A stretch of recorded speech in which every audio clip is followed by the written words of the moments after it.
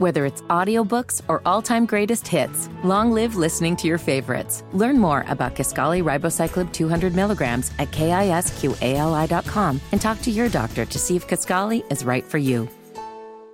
So last night on Thursday Night Football, there was a promotion about Taylor Swift, right? The NFL's partnered with Taylor Swift, hyping up her Midnight's album release or something. There's some sort of partnership. My wife and daughter were looking that up this morning as soon as they got out of bed. Your wife and daughter? Yes. Okay. I think that's important here because Al Michaels, the play-by-play guy for Thursday Night Football, he's taking a bunch of crap right now because he said that Taylor Swift makes music that only appeals mainly to girls. If you had a daughter, she'd be over the moon. I have a granddaughter who's on right now.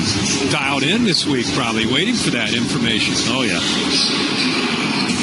Nobody more popular among the teenage girl group than Taylor Swift.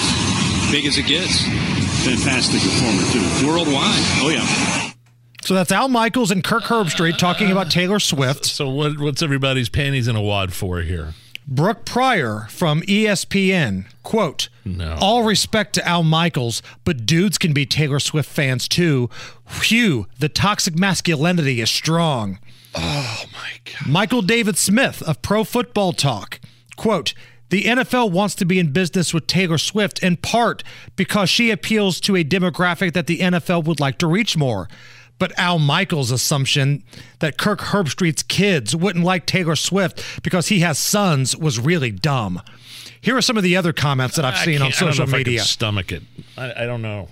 Al Michaels writing off Taylor Swift as just a girl singer that granddaughters would love is both equally embarrassing and condescending. Sir, Taylor Swift could buy you out many times over. Ooh, please don't tell me Al Michaels has apologized. I don't think my heart could take it. No. Okay.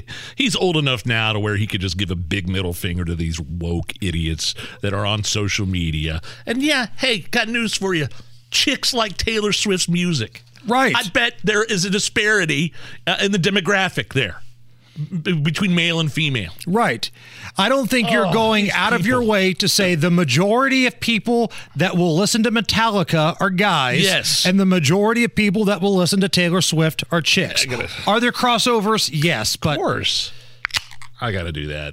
This one, that one put me over the edge. I didn't hear one single thing in that clip that would have made me be like, ooh. They even said she's a great performer. And yeah. Like sometimes you're watching things and the announcers will say something, and even though like I'm kind of attuned to that stuff, we live in this bubble. And sometimes somebody will say something, I'm like, ooh, they might get in trouble for that. I heard nothing. Did you hear anything? No. In that clip that would have made you say, oh, the woke chick from ESPN, the NFL sideline reporter, is going to chastise one of the greatest iconic broadcasters of all time because he said chicks like Taylor Swift. Listen, for all those horrible Thursday night games that Al Michaels has had to watch, he can say whatever he wants.